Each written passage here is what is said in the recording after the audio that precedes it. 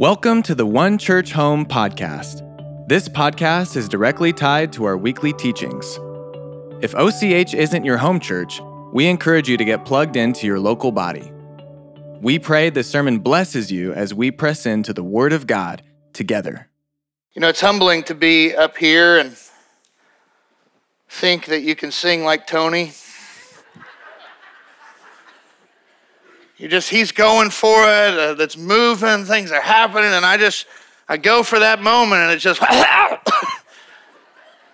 God humbles you right in front of all your friends. But thankfully the mic's not on, and if it was, I'm sorry. So, no, we've started a series in the book of John. We've been looking and exploring and really beginning this process, and last week have introduced this idea that we're going to be journeying through the book of John, the Gospel of John together, in an effort to grow up, to grow our faith, to grow our life, to grow our spiritual maturity. We're not going to look to the self-help books of the world. We're not going to look at 5 steps to have a more mature you, but we're going to look at God's Word and allow it to conform us and shape us and mold us in the process. In an effort to see Jesus more clearly, we're looking to the very source of truth. And there's no better place to look than the book of John.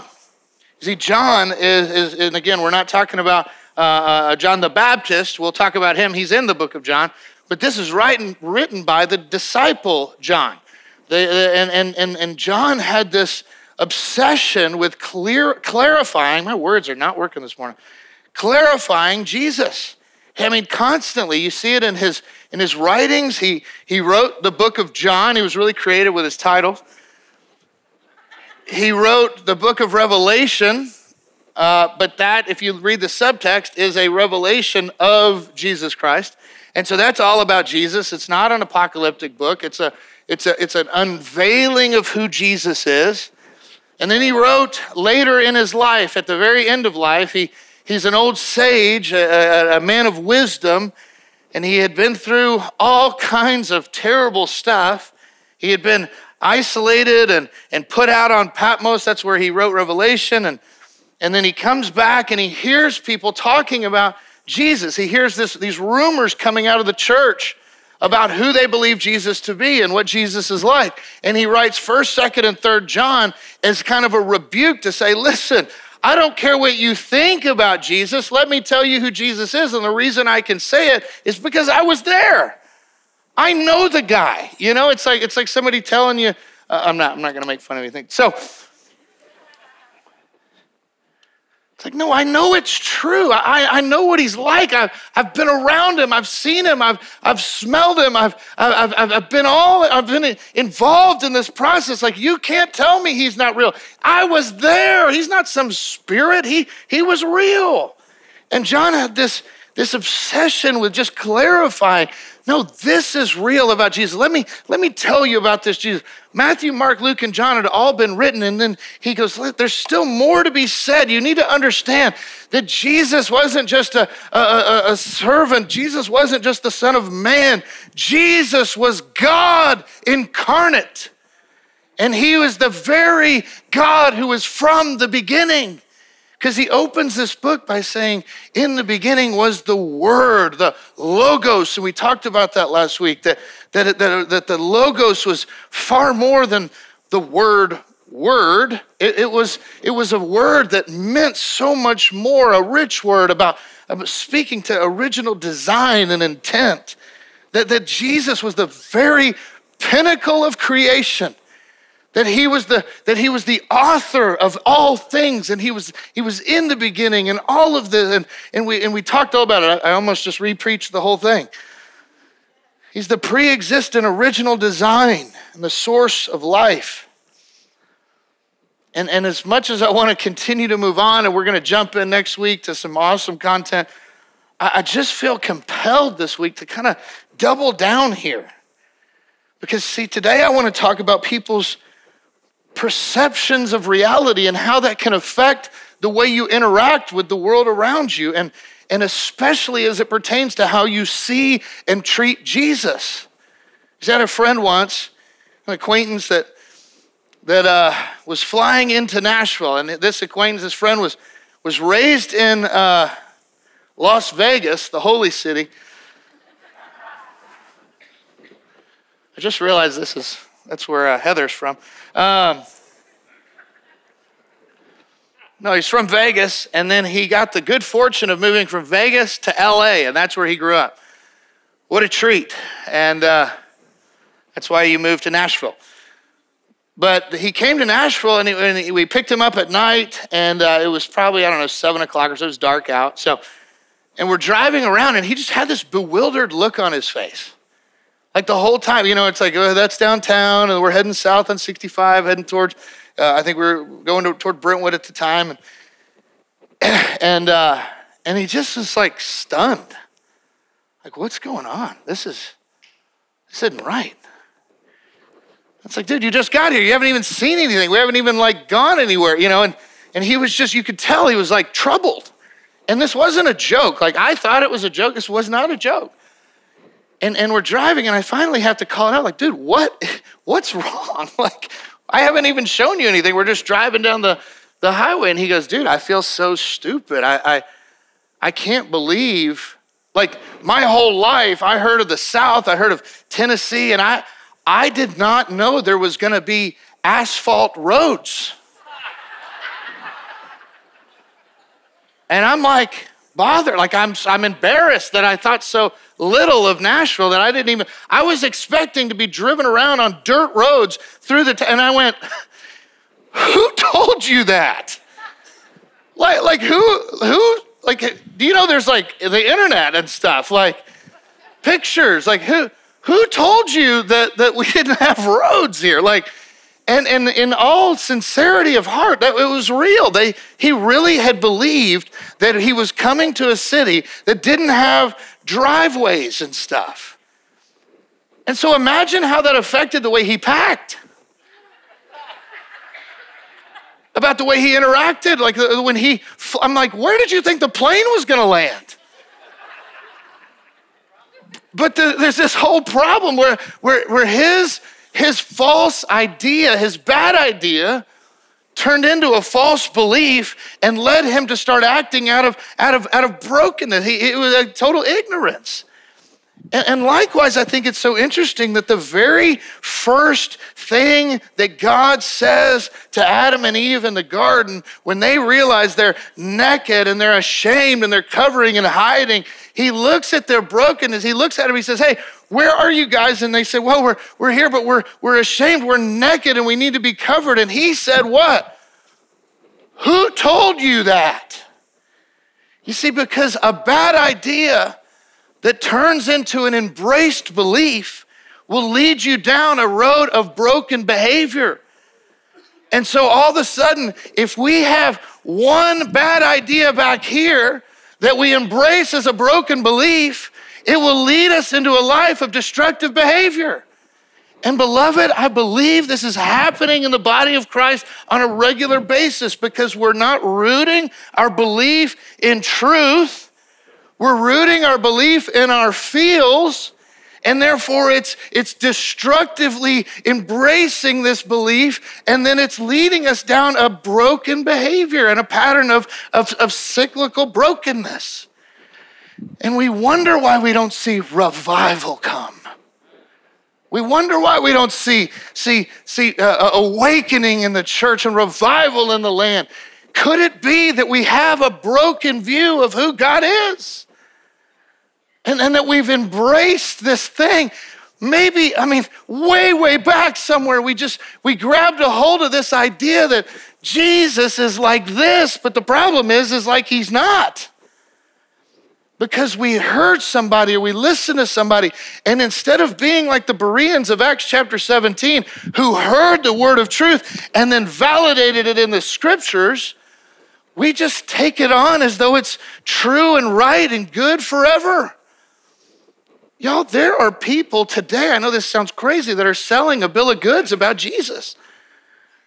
They're taking ideas that align more with their own heart and their own emotions, and they're putting backburnered. They're getting rid of the truths about who he really is. If Jesus says hard things that challenge your life, you shouldn't question Jesus. You should question yourself.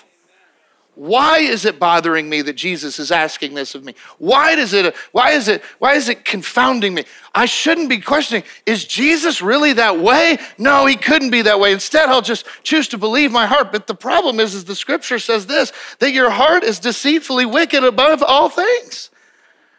And you need a new heart, an exchange of heart. That's what Jesus affords you. Jesus gives you that.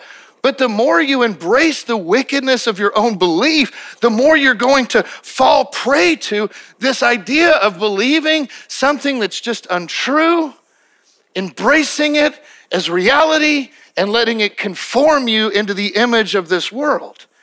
And instead, the book of John is going to drive us to behold him in clarity and truth.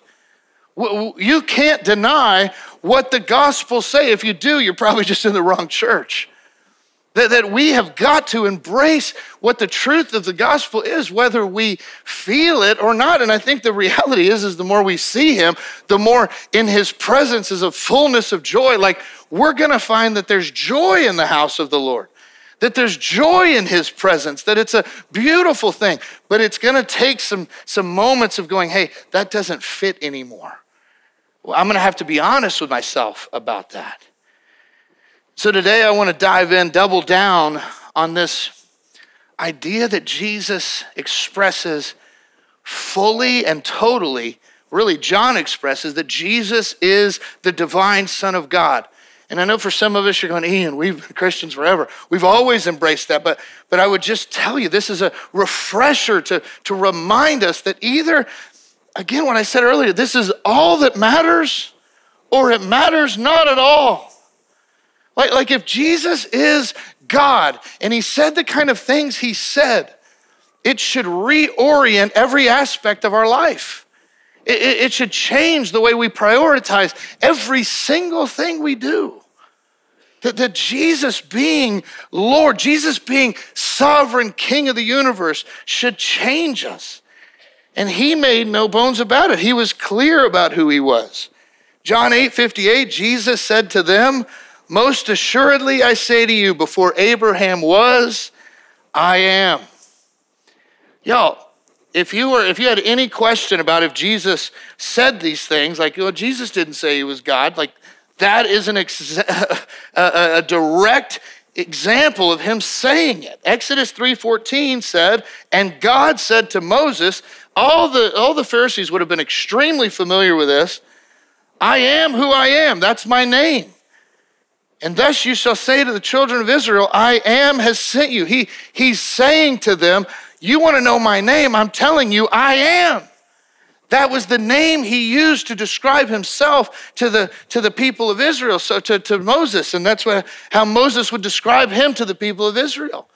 So when Jesus makes this declaration that I am is my name, then he's expressly saying, I am the same God who was at the burning bush. I am the same God who was all throughout the Old Testament. I am the root and foundation of the Judeo God, the God of Abraham, Isaac, and Jacob. That I am. And what do? They take up rocks to stone him in John 8:59 and throw at him. But Jesus hid himself and went out of the temple, going through the midst of them, so passed by. Then we move on 2 chapters later in the book of John. John 10:30 and 33, he said, I and my Father are one. And then the Jews took up stones again. They just wanted to get this guy with a rock. And Jesus answered them, many good works have I shown you from my Father. For which of those works do you stone me? This is like the drop, done, no questions asked. Jesus knows why they want to stone him. And Jesus is absolutely confident why they want to stone him, but he's going to make them say it out loud. He's going to make them explain it. Why are you stoning me? For which of the works I have done are you throwing these rocks at me? And the Jews answered him, saying, for a good work we do not stone you, but for blasphemy, because you, being a man, make yourself God. You see, Jesus being the divine Son of God is the reason that the Jews wanted to kill him. Because blasphemy is a without question, no doubt about it, a way to get stoned. Leviticus 24:16, whoever blasphemes the name of the Lord shall surely be put to death. All the congregation shall certainly stone him. So the Jews are hearing this man say the things that would signify and provoke them to believe that he thinks he's God. Leviticus says if somebody blasphemes God, and that means like you say you are, but you're not him, that you have to kill him. So they think they're being righteous, and Jesus is actually saying, I am God because like I am God. So I know that's not that complicated, but I'm excited about it. But he establishes himself, or the definition of blaspheme is to establish oneself as or to slander the name of.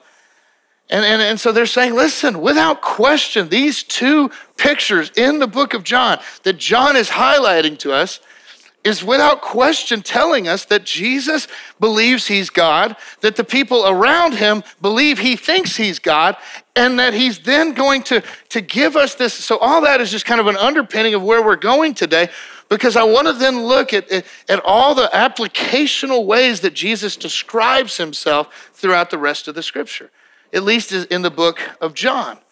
That as we explore the book of John, we need to realize that Jesus believed it. He was God. He said he was God. He was very clear about that. But then we want to look at all the other places, and it just so happens that there are 7 I am statements that Jesus makes about himself in the book of John. And these need to reorient and recalibrate the way we believe about him. Because if we don't, then we run the risk of allowing that bad belief to develop into an embraced belief that then leads into a destructive pattern of behavior. See, the first thing Jesus declares about himself is he says, I am the bread of life. John 6:35 and 51, it says this, that Jesus said to them, I am the bread of life. He who comes to me shall never hunger, and he who believes in me shall never thirst. Verse 51, and I am the living bread which came down from heaven. And if anyone eats of this bread, he will live forever. And the bread that I shall give is my flesh, which I shall give for the life of the world. I mean, y'all, I don't know how long it's been since you were in Sunday school, but it's like, again, think back and just in your own life, process this. Jesus said, I am the bread of life. I've given my life, my flesh is the bread of life, and I've given it for the world. It's so natural. He's hitting this real carnal need that we all have. This story takes place right after Jesus feeds 5,000 people with a Lunchable. And then he leaves. He walks on water. He gets to the other side. They have all these experiences. And the next morning, people run around to find him. They run up to him, and the masses show up on his doorstep again. And even though they're seeking Jesus, he calls them out and says, you're not seeking a sign. You're not looking for an experience with me. You're looking for a free meal. You're looking for bread, for natural satisfaction. Something that's going to fill you up temporarily, but leave you wanting in the long run. He tells them, you're hungry for the wrong stuff. You're led by your belly, but I am the bread of life. I'll nourish and satisfy the deepest places of your life. But the question is, do we just want to be naturally filled? Do we just want our life to be naturally comfortable? Do we just want our life to be naturally all put together? Or do we want spiritual satisfaction that will transcend our experience? You see, that's a different kind of bread.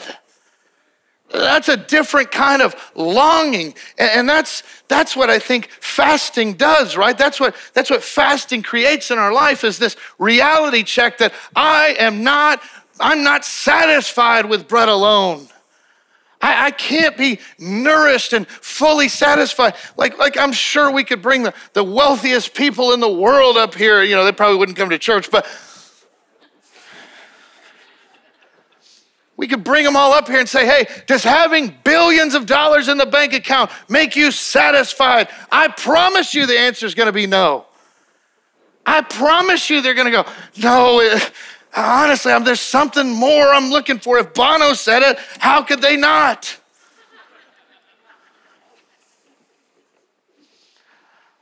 But the bread of life, do we ever consider that?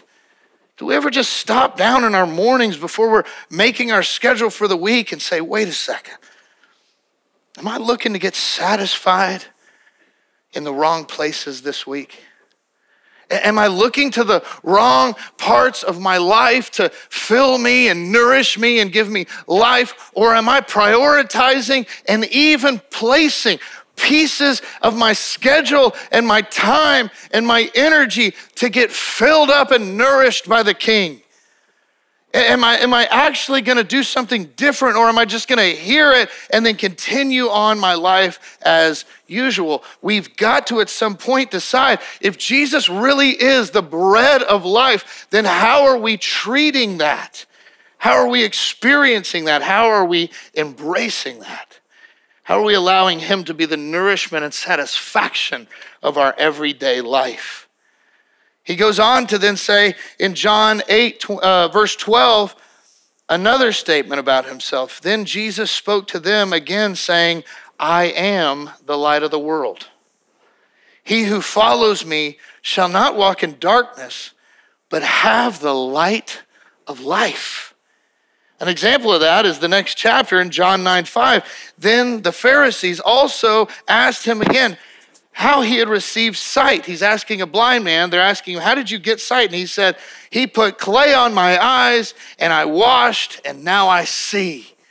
That Jesus is in fact the one who takes blind men and shows them how to see.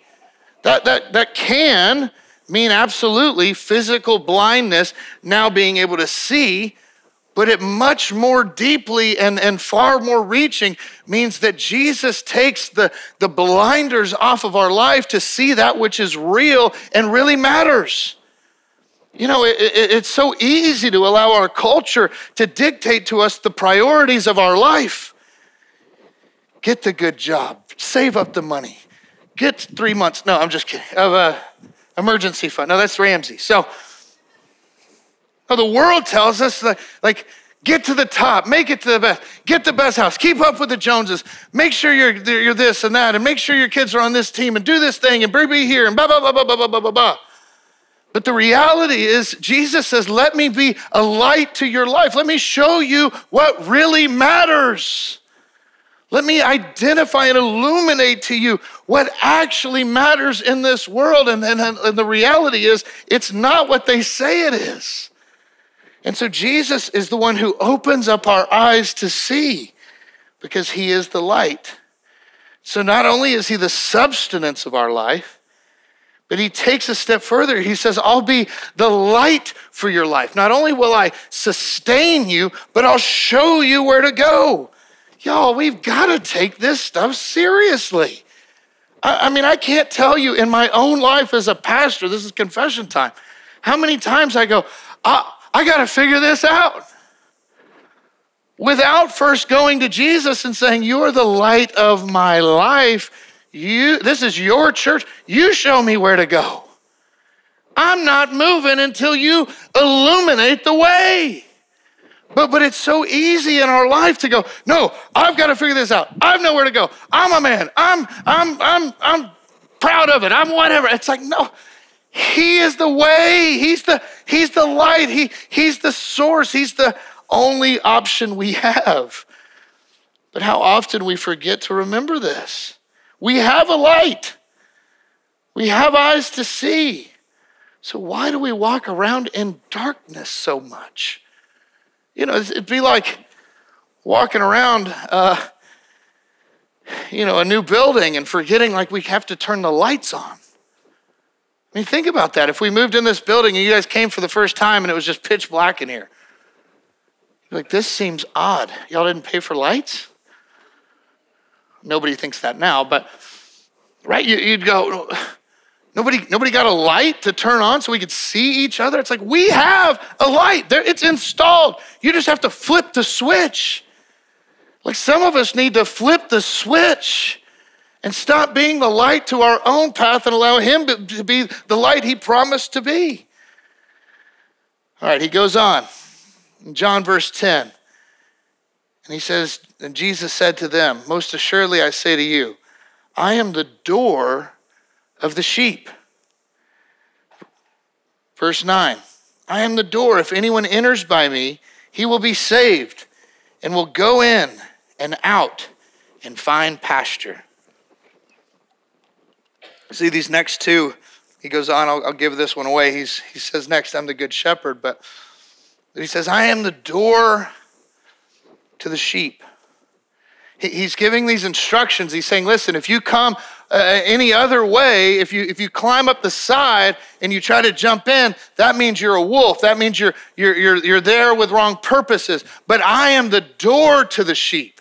I am the way through into the sheep. I am the door. And this is a beautiful picture because, again, I'm not a farmer, if you couldn't tell. This is a late one there.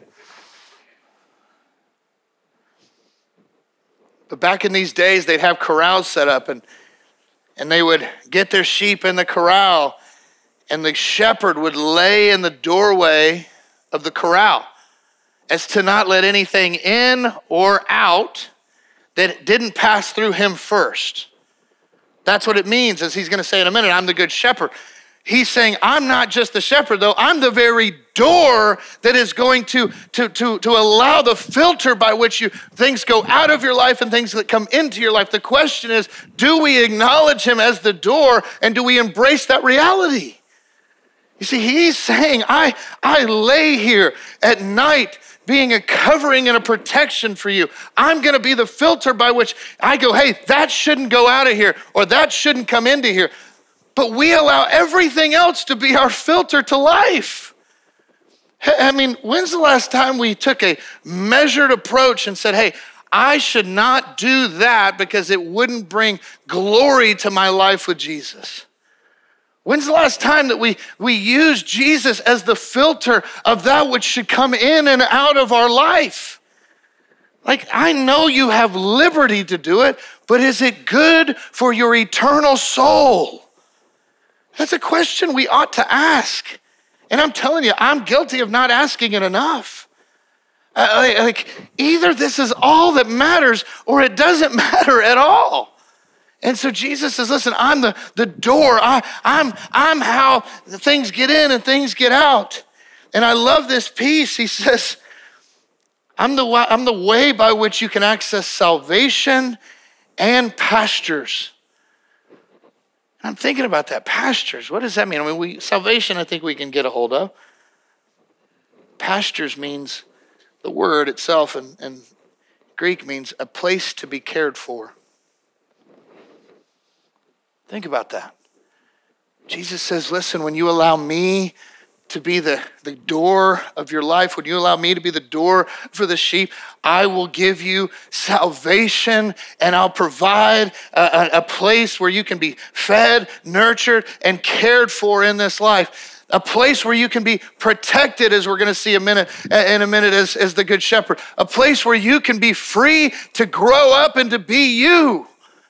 Because he cares so much for us. And yet how many of us run out of the gate, jump over the fence, sneak out at night, and try to find our own way to greener pastures? He says, I'm the way to this. If you want this, if you want to experience it, this is the path. And yet we're going, yeah, but I'll see you later. And we run off again and again. And he goes, okay, here we go. I'll come get you again. Yep, you broke your leg, didn't you? You know, it's like, Because what? He goes on to say in the next I am statement, John 10, 11 and 14, I am the good shepherd. The good shepherd gives his life for his sheep. But a hireling who is not the shepherd, one who does not own the sheep, sees the wolf coming and leaves the sheep and flees. And the wolf catches the sheep and scatters them. The hireling flees because he is a hireling and does not care about the sheep. But I am the good shepherd, and I know my sheep and am known by my own. Y'all think about this. Like, this doesn't need a preacher. This just preaches. The word just says it. The world is a hireling shepherd. The things of this world are a hireling shepherd. You think your money's going to protect you? You think your address is going to define you? You think your bank account's going to keep you safe? Hogwash. Because the moment hard times come, they're out of here. They're going to see that wolf coming and they're going to go, bye, take care of yourself. I ain't got nothing for you. We didn't have a good interest rate. We didn't do this. We didn't do that. We don't have it. We don't have it anymore. I don't know what to tell you. You're on your own. But Jesus says, man, when the wolf comes, I'll die for you. Think about that. He's saying you'll never be alone. You'll never be exposed. You'll never be unprotected. You'll never, ever, ever, ever, ever go without, because I am the good shepherd.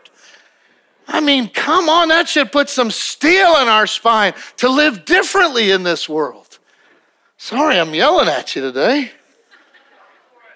One service got me fired up. But he gives his life for us. He goes on in John 11, 25 and 26, and he says, another time, Jesus said to her, I am the resurrection and the life. And he who believes in me, though he may die, come on somebody, he shall live. And whoever lives and believes in me shall never die. Do you believe this? I mean, listen to what he's saying. And think about the eternal and natural ramifications of that. Think about what does it mean that Jesus, the Word, the one that was from the beginning, that through all things were made, he looks upon humanity and our own brokenness. He looks upon the most devastating experience a human can have, to lose somebody they love. He's talking to the sister of a man that just died. And he's saying, listen, if you know me, if you follow me, if you love me, if you let me be that shepherd of your life, you will never die. And that woman's going, my brother though, we got a problem. She doesn't know he's about to say something to that. He's about to speak into that grave.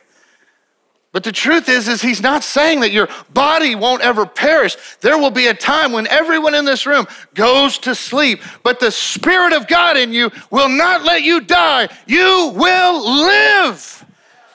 You will embrace eternity and walk before the gates of heaven and hear, if you follow him, well done, good and faithful servant. Come and enjoy, embrace, inherit your rest. I mean, we gotta be a different kind of people. He says, I'm the resurrection and the life. This reality gets more and more intimate and meaningful every time he says an I am statement. It goes from I'll sustain you to now I'll resurrect you. I mean, that's gotta change our everyday life. That's got to change the way you approach tomorrow. That's got to change the way we hunger and thirst for his righteousness. It should change the way we experience gathering in the house of God. It should change the way we work. It should change the way we treat people. It should change the way we look upon this earth to know things are different because Jesus is the resurrection and the life for me. He goes on and he says in John 14:6, that I am the way, the truth, and the life. and that no one comes to the Father except through me. And if you had known me, you would have known my Father also. And from now on, you know him and have seen him. It's almost beginning to be comical in this, how he's taking it from one thing, and just every time he uses an I am statement, it's more and more specific, more and more intimate, more and more personal. You see, if we look anywhere else to get satisfaction and nourishment or fulfillment in our lives, yet it's so clear that he wants that one space. He says, I'm the way. I am the eternal truth. And I am the only place you're going to find life. It's like, have you ever had that experience where somebody's being too general, so they have to kind of keep clarifying something? This happens with my kids a lot. I'm like, hey, it's your mom's birthday. You might want to go. They're like, what? Tell her what? It's your mom's birthday, so you might want to go sing her a song. It starts with, I want something from you. No. Happy birthday. Tell her happy birthday. They're like, oh, Mom, can I have $5? No, it's like a father telling his kids, listen, I want you to understand something. I am the way for you. And we're like, uh-huh. I'm where you can find life. And then we're like, okay. I'm not trying to say that we're dumb. I'm just saying that we're like sheep. That we're all like sheep. I'm not different. Like I'm like a sheep. I hear God say these things and I'm like, yeah, but what does that mean? And he's like I'm literally the substance of your life. And it's like, uh-huh. But, okay. That's what sheep do, right? It's not what kids do. Kids are awesome. But he says, I'm the way, the truth, and the life. It's like he's finally just opened up the heavens and just going, I'm everything. I am it. I am all you need. Everything you can. Like, I don't just want to be here when you're desperate for me and when you're terrified of looking upon eternity without a Savior. I don't just want to save you from your sins. I want to walk you through this life. I don't just want to be fire insurance for you. I don't just want to be some distant God that gave you a ticket into eternity that can't stand you or doesn't want to be around you. I want to give you everything you need. I want to be in every part of your life. And he says, listen, the bottom line is this, that there is no other access to the Father except through me. That is not what the world wants you to believe, but it is true because it's here. There is not some mixed medley here of like wherever you grew up culturally, whatever God looked like there, that's how you can experience God. False. Jesus is the way, the truth, and the life, and nobody goes to the Father except through him. I didn't make that up. It's in the book. And then he finishes by saying this incredible statement in John 15. He's gone from telling us he's bread, he's light, he's resurrection and life, and he's the way, the truth, and the life. And then he goes on in John 15, 1 and 5, and he says, I'm the true vine, and my Father is the vine dresser. Verse 5, I am the vine, and you are the branches, and he who abides in me, and I in him, bears much fruit. For without me, you can do nothing. And beloved, that has been a verse that has not haunted me, but it has been on me my entire adult life. As I've followed Jesus, as I've led in the church, as I've been a leader in the church, I've been keenly aware of this verse, and I think it's somewhere early on somebody helped me see this, and it just blows my mind. But he's talking to people, and he's going, apart from me, if you detach from me, without me, separated from the vine of which I am, you can do nothing. It doesn't say that you can't do anything. And what shocks me about that verse, what just gets me, what keeps me up at night, is that I can do a whole lot of things that look Christian. But separated from the vine, it is nothing to God. You see, this verse reminds us beyond all things, especially for the Christians that have been Christian for a long time, who've been in church for a long time, who've been doing this for a long time. We need to remember that our heart posture is still the only thing seen in heaven. So even though we can show up to church on a snowy day, even though we can go serve the widows and orphans, even though we can take care of X, Y, and Z, even though we can be on every meal train that's ever existed on the planet, even though we can get our kids on all the sports teams, even though we can be the chaplain of those teams, if we are separated from Jesus, it is nothing. And so now it takes what's this huge idea that I'm the resurrection and the life and reminds me that in every situation of my life, there is one thing required of me: to stay connected to the vine that bears fruit through my life. So I don't want to be the kind of person that performs Christian activities but lacks Christian power. I don't want to say things that help people with their itching ears, but lacks the authority of the truth. And so we've got to be a people that are reminded that in every situation, in every way, we are to stay connected to him and remember that it is through him that power comes. It is through him and connectivity to him that everything else gets to happen. That if we were thinking about, looking at life in different ways and going, okay, where's the source of power coming from? Is it through my accomplishments? Is it through my Christian charity? Is it through my this or that? It's like, no, the only power source that's going to get me anywhere in this life is the vine of life itself. And so how you are choosing to plug into that and embrace that and experience the great I am of your life being the vine of life. And this is true too if you know anything about vine dressing. If you're connected to the vine and the Father's the vine dresser, you better get ready to get pruned. Pruning is a part of living on the vine. If you don't like when God is giving you a correction, then you don't understand what it's like to live in the kingdom of God. Those that lack the humility to admit when there needs to be a change lack the ability to be embraced in the kingdom of God. Your willingness to submit to authority, your willingness to be pruned and shaped and cut back a little bit, prune back so that you can grow better. If we're unwilling to do that, then we have no inheritance in the kingdom. Because he says, I'm the vine, my Father is the vine dresser.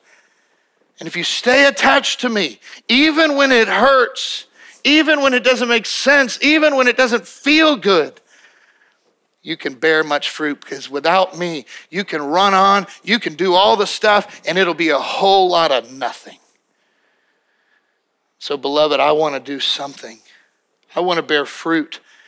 And John has given us a comprehensive look at Jesus in his divinity. And it should drive us to him like never before. It should cause us to fall down on our knees and worship. It should cause us to reorient our Monday. It should cause us to take heed to what he has said and be hungry for his word in a way that perhaps we haven't before. You see, thriving is taking ground. It's offensive attack. It's forward momentum. It's life to the fullest. It's not just survival. And Jesus tells us here, when we're connected to him, that we can thrive, we can bear fruit, not just receive from him, but become a difference maker in the process. You see, beloved, as he's given us this comprehensive look, we've got to be concerned with what he says. We've got to be concerned with what he says about himself. He doesn't want to be your king on Sundays. He wants you to walk with him. He wants to lead you. He wants to nourish you. He wants to protect you. He wants to show you the way. He wants to redeem you. He wants to empower you and animate the very life that you're living. And it's time in the body of Christ that we let him. Because what would happen? What would the world look like if a room this size and all the people online and wherever we're watching from, if we all decided to dedicate ourselves to embracing this truth, we would see the world change overnight. And it's time for it. It's time to lean in and trust like never before. It's time for another encounter with Jesus. Amen, somebody? Father, we love you and we thank you for the moments that we share together. I pray that this word would take root in our soul and it would drive us to live differently tomorrow. That it would take us from being a person, a people that embrace the truth of who you are and want to step towards you, to running after you, to staying connected to you, to allowing you to be the nourishment of our soul and the vision of our life, to be the resurrected hope of our reality, that we might tell the world about who you are and why we're different. We bless you, God, and we honor you today, and we surrender one more time in Jesus' name. Amen, church? Amen. God bless you guys. Have a fantastic week. Be safe out there.